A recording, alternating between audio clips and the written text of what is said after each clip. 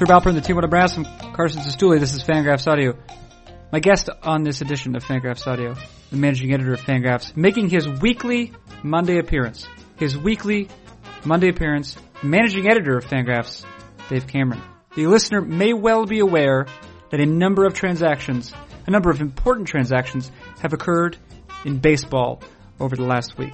The listener may be less aware, but may be slightly cognizant of the fact that Jeff Sullivan, one of the full-time writers of Fangraphs, has been absent from Fangraphs over the past week, and that has put much of the work regarding these transactions right into the lap of Dave Cameron, managing editor. No one, in fact, is more aware of the unusual number of transactions that have taken place over the course of the last week. No one is more aware of them than Dave Cameron, the man with whom I had a conversation for the benefit of this podcast. And what follows, David Cameron discusses some of those transactions, but not all of them. You know why? Because there are too many. But he discusses some of them. But not all of them, but many of them. And that's it. That's all there is to say, except for the fact that it is a damn fine episode. One of the finest. There are over 400 episodes of Fangraphs Audio. This is definitely probably top the 25th percentile. In terms of good, the 75th percentile in terms of quality, is what I mean to say. It's going to be good. We're all going to enjoy it. Let's enjoy it together. What is it? It's Fangraphs Audio. Features managing editor Dave Cameron. And it begins right now.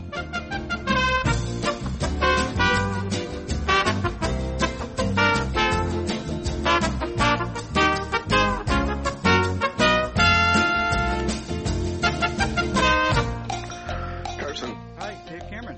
Hey. Hey, what's up, boss? Not much. How are you? I'm all right. You feeling good? Yeah, I'm a little under the weather, so if there's a little scratch in the throat this week, that's why. It just makes you sound even more masculine than usual. That's not possible. That's true. You do.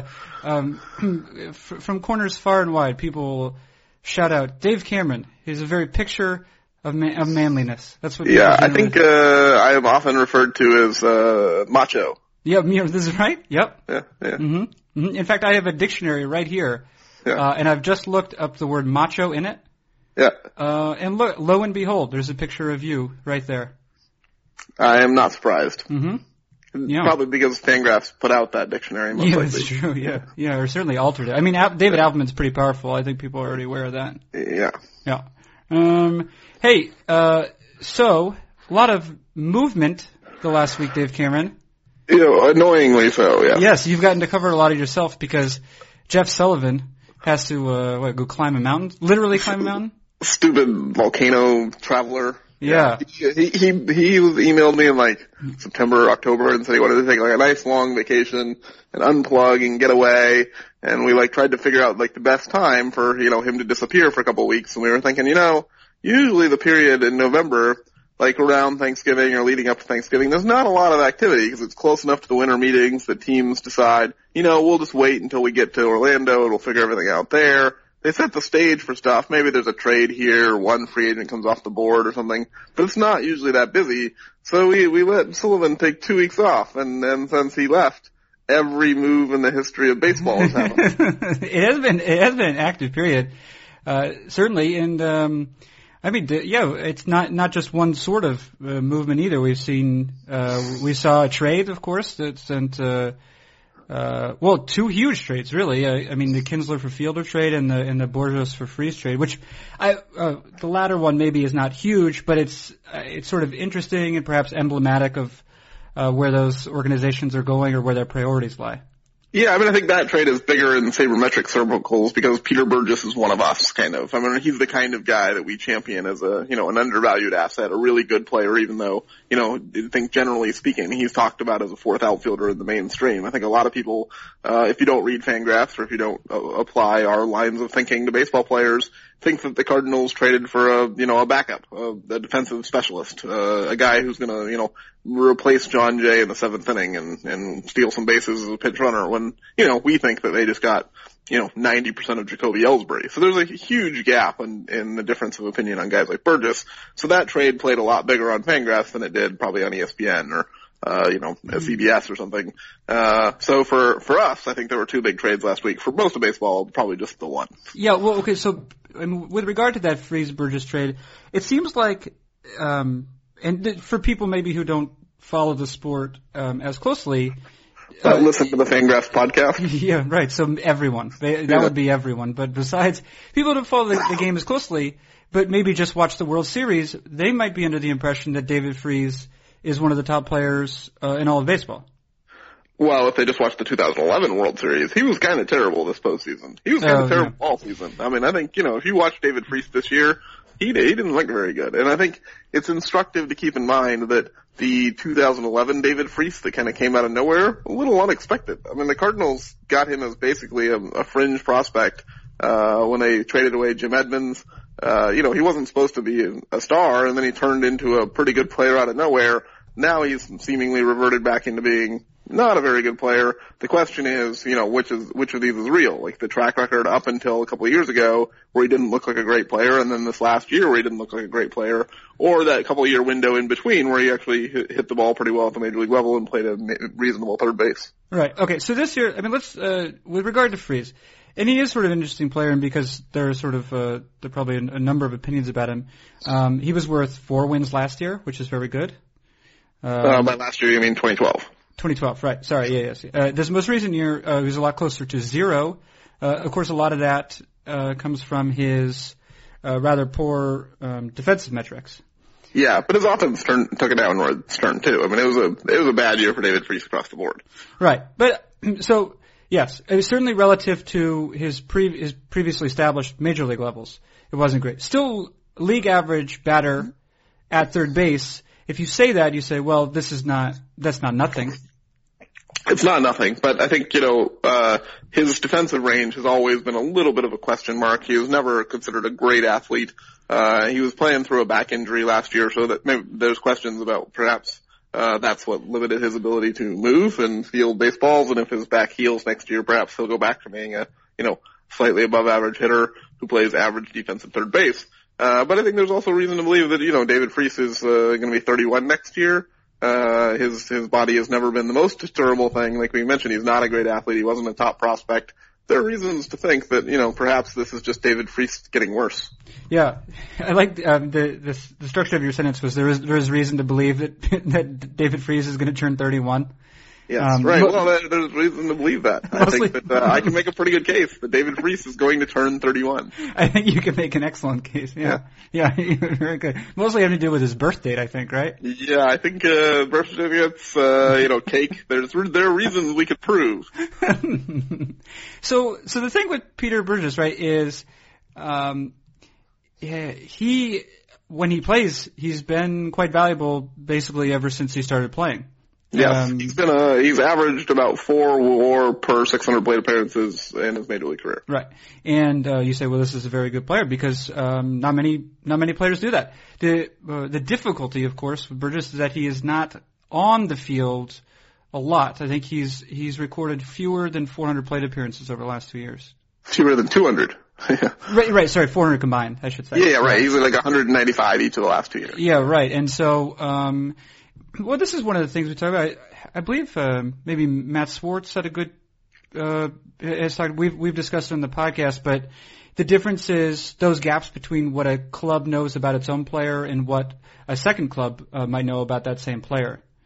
And so, what do you think? I mean, do you have any? Can you speculate on what the Angels might know about Peter Burgess, or what we could just perhaps infer about Burgess and his health from the time he's missed? Do we think it's more fluke, or do we think it's more systemic, I guess? Well, his 2 major injuries have been wrist problems. This last year, he missed most of the second half of the season after getting beaten in the wrist with a pitch. I think, there's no question that health is a skill. And I think we can look at Grady Sizemore, some of these guys, Franklin Gutierrez, where they're just perpetually hurt.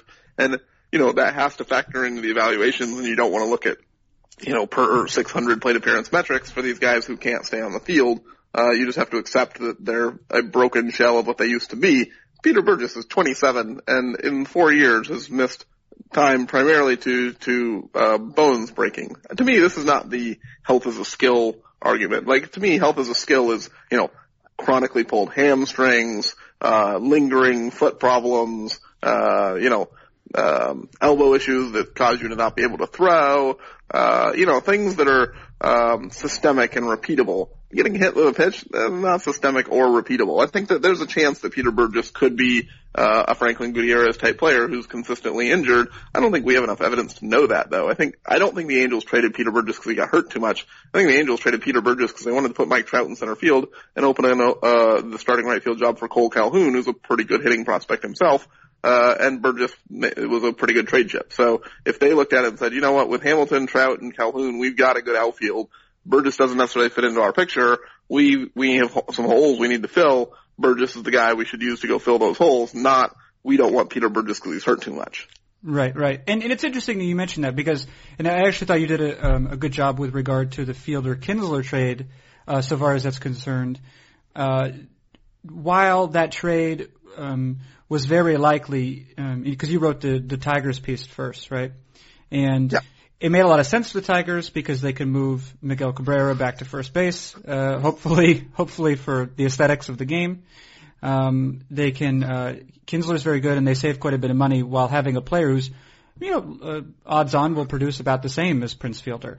But that, just because it's, an excellent trade for the Tigers does not necessarily mean it's a total loss for the Rangers because they have their own set of circumstances. Yeah, I think that we should not approach trades as a zero-sum game where there's a winner and a loser and they're equally, as much as to the degree that one side wins, the other side must lose proportionally. Like, that's not how trades work. I think even through history, we kind of understand, like, trading evolved out of surplus, right? Like, I've got too many berries and you've got too many nuts, so I'm going to trade you berries for nuts and then we're both going to have both berries and nuts and we're going to have better breakfast. Like, that's true. This is kind of how trading has evolved throughout human time. So I think the concept of trading shouldn't be viewed as a winner and a loser. There should be room for trades that make both teams better. I think this trade more clearly helps the Tigers than it does the Rangers, but it's not that there's no chance for this trade to help the Rangers. I think the assumptions you have to make this trade help the Rangers are a little bit of a stretch, but there's certainly an opportunity there, because they had Jurickson Profar, because they couldn't use Ian Kinsler to his maximum benefit, because, maybe Prince Fielder will get a larger benefit from moving to Texas where left-handed pull power is more rewarded than it is in Detroit. I think you can make a case that, this is the kind of deal that could eventually help the Rangers. It's a much easier case to show how this trade's going to help the Tigers, but that doesn't necessarily mean that the Rangers got screwed. Okay, all right. Well, I just want to make it clear. We had been talking about the Angels-Cardinals trade. I think we could be done talking about that, except to acknowledge probably, well, who's going to play the outfield for the Cardinals in 2014? Well, I think we don't know, right? I think you're going to have Matt Holliday in left. Excuse me. And then probably a rotating cast of characters in center and right. So they've still got Jon Jay, who, is a league average hitter, maybe slightly above, who's not a terrible defensive outfielder, a little mismatched in center probably, but, good enough to play a corner spot. Doesn't have a great arm. So moving him to right field, maybe not the best idea given his weak throwing arm, but, Cardinals have done stranger things before, like playing Pete Kozma and Daniel Descalso at shortstop in a World Series run. So I wouldn't completely rule out Jon Jay getting time in right field even with his weak throwing arm. They also have Alan Craig, who's been potentially talked about moving it back to the outfield to make room for Matt Adams. But Craig's been injury prone himself. Adams needs a platoon partner, so neither of them are likely full-time everyday players. And then they've got Oscar Taveras hanging out in the minor leagues who probably profiles better as a right fielder, probably the right fielder of the future, may not be ready for the big leagues in 2014, at least not to start. So I think, with Burgess and Jay and Craig and Adams, they've got a nice little, 4 guys for 3 spots job share that they can run until Taveras shows up, takes the right field job, and then they have to pick and choose. So, there's also, just the chance that they could make some trades and maybe Jon Jay gets shipped out and Burgess becomes the everyday center fielder. But, we talked about his health issues. It's not a terrible idea to have, a left-handed complement who's more bat than glove. Who can play if Burgess needs some time off. That's right. Yeah. And it should be noted, I suppose, and it's very possible that the listener is aware of this, but Oscar Taveras missed quite a bit of time this year. Oh, yes. The dog is in agreement with Oscar Taveras. Time. And so that probably pushed back his timetable for promotion to the major leagues a little bit, despite the fact that I think he's probably still well regarded as an offensive prospect. Yeah, I mean, I think, given that Tavares missed most of 2013, there are some concerns about his personality or his makeup, as you might call it, and the fact that he didn't hit all that well in AAA. I don't think there's any reason to rush him. I mean, This is a guy that you could easily justify giving a couple months to in AAA, and if he, tears the cover off the ball, then you make room for him. Yeah. So it's sort of a win-win there. Yeah. Okay. That's good for that trade. Now we'll do briefly the Kinsler Fielder. As I said, you made this sort of nuanced point that, and you've reiterated here that's not a zero-sum game. That being said, it helps that the Tigers spent most of 2013 being one of the top 3 teams in the majors.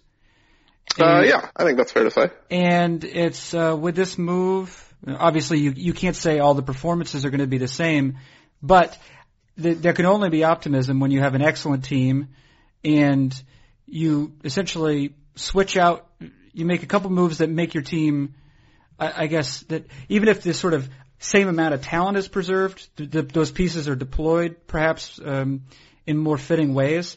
And now you have more money as well. That has to be good for a club.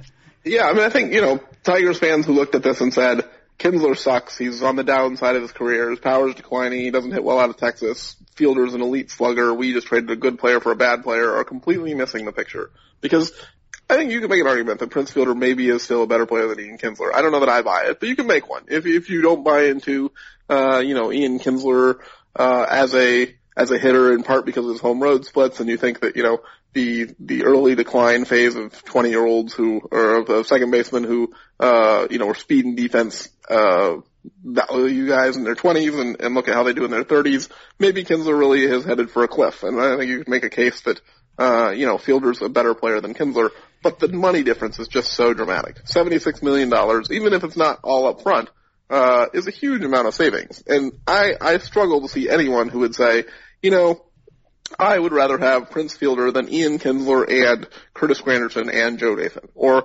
Ian Kinsler and most of what can get me Shin-Soo Choo, or Ian Kinsler and Carlos Beltran and, $40 million left for something else to upgrade the bullpen or to, find a third baseman or, if you can land Kinsler and, Juan Uribe as an excellent defensive third baseman, and then you still have money left for an outfielder and a closer.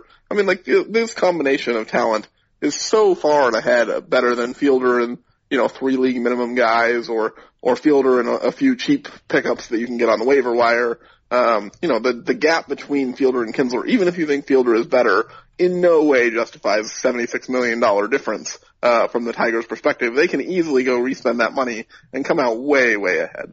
What do you think are the odds, just looking here at the projection for Nick Castellanos, this sort of, well thought of prospect for the Tigers. He was 21 this year, played all of the season, in fact, except for the end of the year, at AAA as a 21-year-old, which is promising of itself, and he was not overmatched at AAA. He has been a third base prospect. He had switched to the outfield, but there have been reports that he will be switching back to third base. He could be his presence seems like it could be quite valuable. Maybe the Tigers sign someone on a 1-year contract to sort of challenge Castellanos, or as sort of like a basic insurance. But Castellanos seems like he could very possibly be a league average player for that club. Doesn't that make sense? Yeah, but I think it depends on your evaluation of his defense at third base. If you think he was moved off third base because they had Miguel Cabrera and they shifted him over and they didn't want to block their top hitting prospect, then you could think, okay, maybe Castellanos can go back to third and be an average fielder there, or at least not a terrible fielder there, and provide some offensive, production for the league minimum.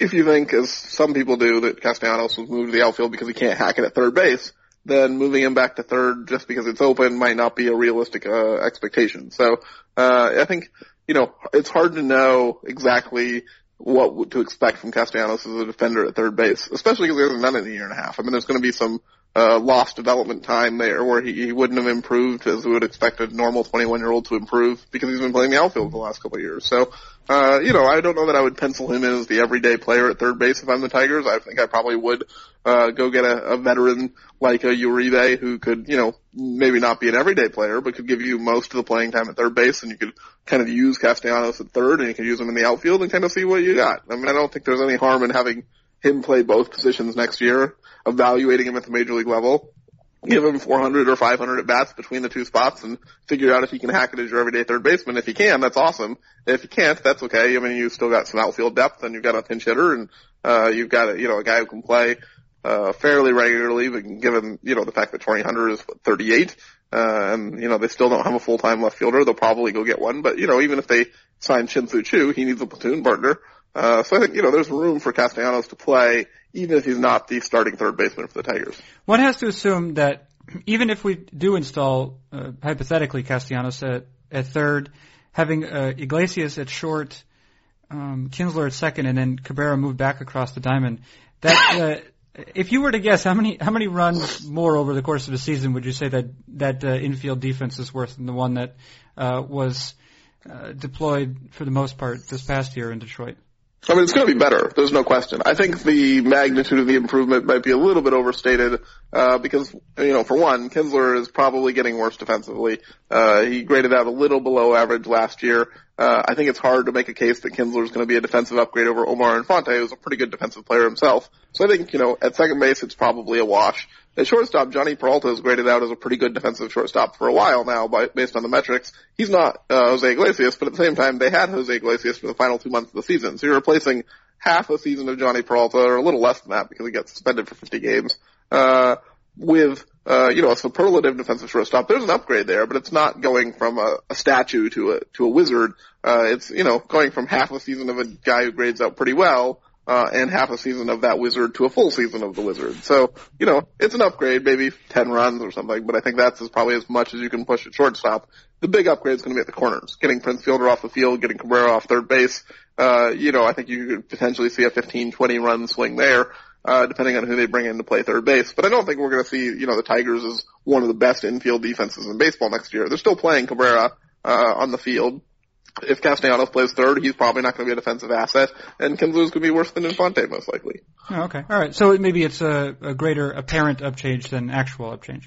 Yeah, I mean, I think they'll be less embarrassing with Cabrera not at third and Fielder not at first. But I think in terms of overall runs saved, the upgrade isn't going to be that dramatic because Iglesias over Peralta is not a huge upgrade. Kinsler over Infante is probably not an upgrade at all. There are a bunch more acquisitions. No kidding. Some of them very interesting. But one thing I was curious about, and I'd like to get your take on it, is Chris Young, the outfielder, was signed for $7 million for just 1 year. Uh-huh. He has an interesting skill set insofar as he swings and misses a lot. Yep. But actually, if you look at his projections and also what he's done, he's almost exactly an average player. Yeah. His projected, I think, to be almost exactly average offensively, given his performance, the fact that he plays center field, and maybe the projections on him there are a little bit muted now just because he hasn't played a ton. I guess he's had under 400 plate appearances, I guess, last couple of years. Anyway, he's exactly average offensively, and maybe exactly average defensively at this point. Yeah, I think that's probably a fair. I mean, I think the question is how much you emphasize his platoon splits. Like Chris Young, overall, over 600 plate appearances, is probably something like an average player. There's a question though, if you buy into his platoon splits at 100% and you think these are indicative of his true talent levels going forward, you shouldn't do that, but if you do, then you think Chris Young is a platoon player. And he's only a guy who should get 200 plate appearances per year, and he's excellent against lefties and replacement level against righties, and why would you spend $7 million on a guy who should only play twice a week? I think that's a large percentage of the negative thought process about Chris Young stems from that belief that Chris Young should only play against lefties, he's useless against righties, and any, positioning of him as a full-time player is a misuse of his skills. I think, history suggests that platoon splits aren't that predictive, at least not nearly as predictive as people believe. The Chris Young, his, defense and base running still make him a competent player against right-handers, and there's nothing wrong with having a guy who's a below average player against righties and a above average player against lefties. You need some of those in the lineup, and there aren't that many guys in baseball who can be, above average players against both. And certainly guys who are above average players against both righties and lefties aren't signing for $7 million on 1-year deals.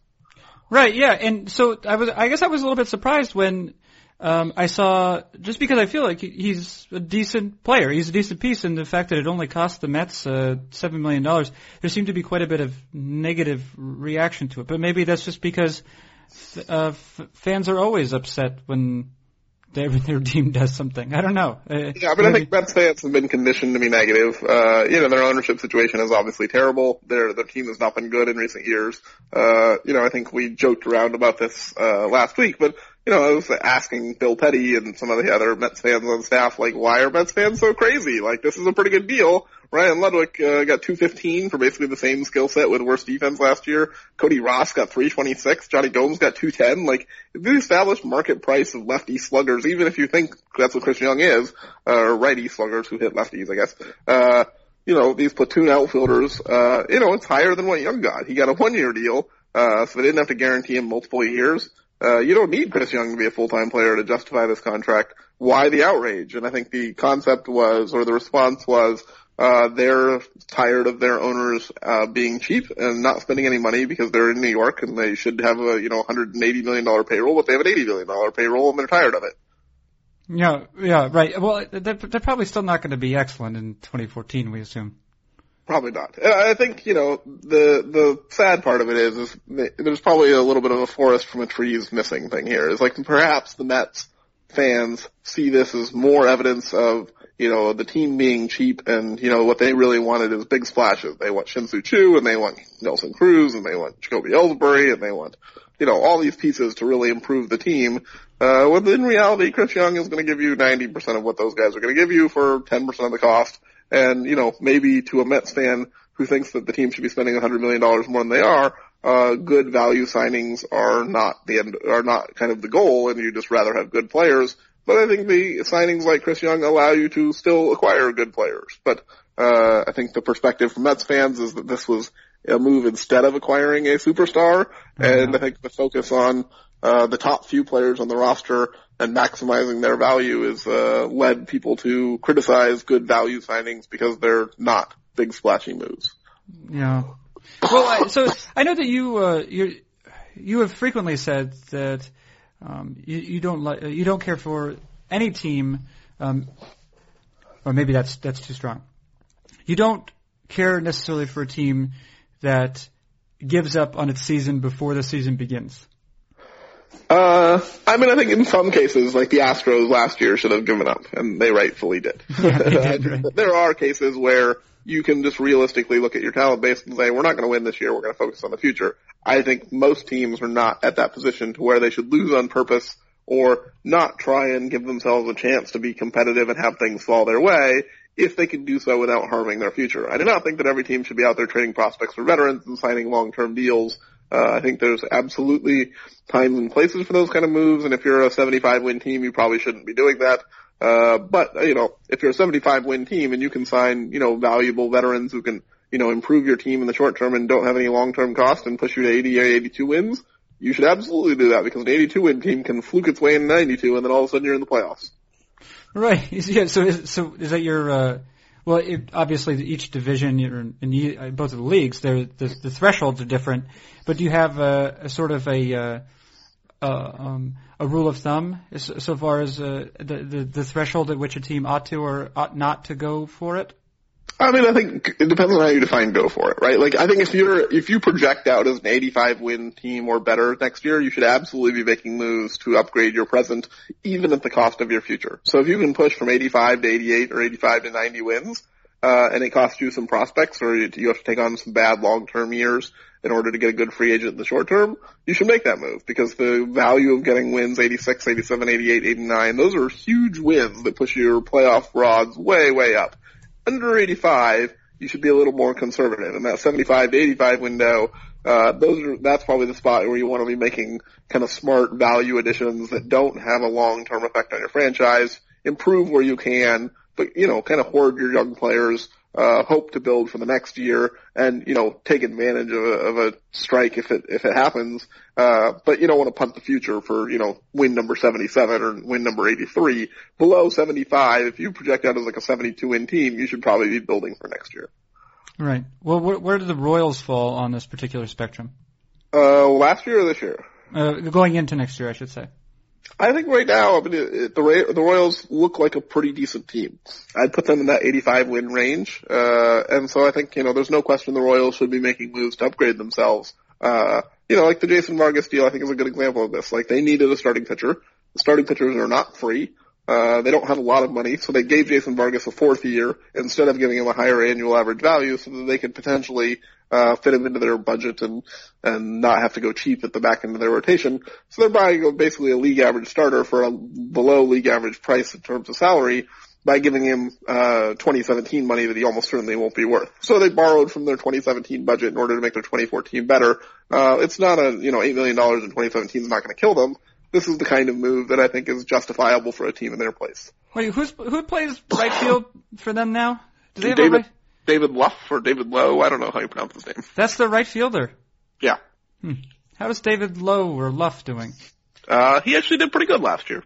Okay. You seem, relatively optimistic about that club. I mean, I think, if you look at the Royals and what they have, I think that they're not a terrible team. I think that they're better than they were last year. You got probably more faith in Eric Hosmer going into 2014 than you did going into 2013. Probably the same is true with like Lorenzo Cain. I think that there are reasons to think that the Royals could be decent in 2014. I think if obviously we were very critical of their offseason last year. I think if the Royals had the offseason they had last year, this year, to where they had retained Will Myers or kind of kept growing with the team. And then this year they had, say they traded away Yordan Ventura, who's now their top prospect, and they said, we're really going to go for it now because we think we're one player away. I think the reaction would be much more muted because they look like they might actually be one good player away from being a serious contender in the AL Central. The problem is they already traded Will Myers, so they don't have the chips that they had, and they now are counting on Yordan Ventura to be one of their starting pitchers because they don't have enough money to fill out their budget because they're paying guys like Jeremy Guthrie a lot of money. So I think, unfortunately for the Royals, they're an 85-win team that's difficult to upgrade because they're out of money. I still think realistically the Royals would have been better off not making the James Fields trade last year. But right now, I think, they should continue to go for it. Okay. Now we're at about the 30-minute mark. There's still like not 100, but there's 5 to 10 so many other transactions. Moves. Yeah, it's right. awful. That we could theoretically Knock talk it about. Off. Leave me alone. It's Thanksgiving week. I want to enjoy some time with my family. What if we've missed one? I don't know. Can I tell you I don't want to talk about the Brian McCann deal. Why is that? Because you don't like the fun police? Yeah, it's true partly. I don't know. He made quite a bit of money. I think the crowd had him projected for like $460 or something like that. Yeah, the crowd was too low. I mean, I think when I put out my free agent bargains piece, I focused on the McCann as the best bargain because the $460 price was just absurdly too low. That was one that I think the fans just whiffed on. I think I projected McCann to sign for like $690 or something like that. He got $585 with a vesting option. So I don't think it was that hard to know that the fans just underestimated what McCann was going to get this winter. Overall, I think they did a really good job, but McCann was just a miss. I was reviewing last year's numbers, and there was generally, it's pretty accurate actually, but generally speaking, if the fans missed, if there was a pattern, it's that fans were conservative with the free agents who were likely to get the most money. Yeah, I mean, I think part of that is just the structure, right? Like, it's hard to miss big on a guy who signs a 1-year deal, or even a 2-year deal. I mean, if you're guessing like 1.8 versus 2.17, like, your total air the bar there is like $9 million. Where if you're guessing, 4.60 versus 5.90, now your air bar is, $30 million. So, I mean, it's easier to miss big on when you're talking larger numbers. But I do think that fans have been generally too conservative with the top end salaries. I think Ellsbury's going to get more than they projected. Chu's going to get more than they projected. Pence certainly got more than anyone projected. I mean, I think these guys, are going to, reap the rewards of being good players when it seems like the crowd was very risk averse at the top end. Yeah. Okay. All right. Well, you're done here. There's too many more to talk about. Yeah. All right. You're done. We'll do it again next week, I guess. Yes, we will. Yeah, we will. Yeah. Hopefully there will be less to talk about. Yeah. Please, God, let there be less. Yeah, that's right. I don't know if God answers those kind of prayers necessarily. I think he does. I think he likes me. There's going to be less baseball this week because God likes me. But right in stone. All right. Well, thank you very much, Dave Cameron. You're welcome. Dave Cameron, managing editor of Fangraphs, and his dog, Liberty. Yeah. Barking in the background. I'm Carson Sestouli. He's sleeping now. That's been Fangraphs Audio.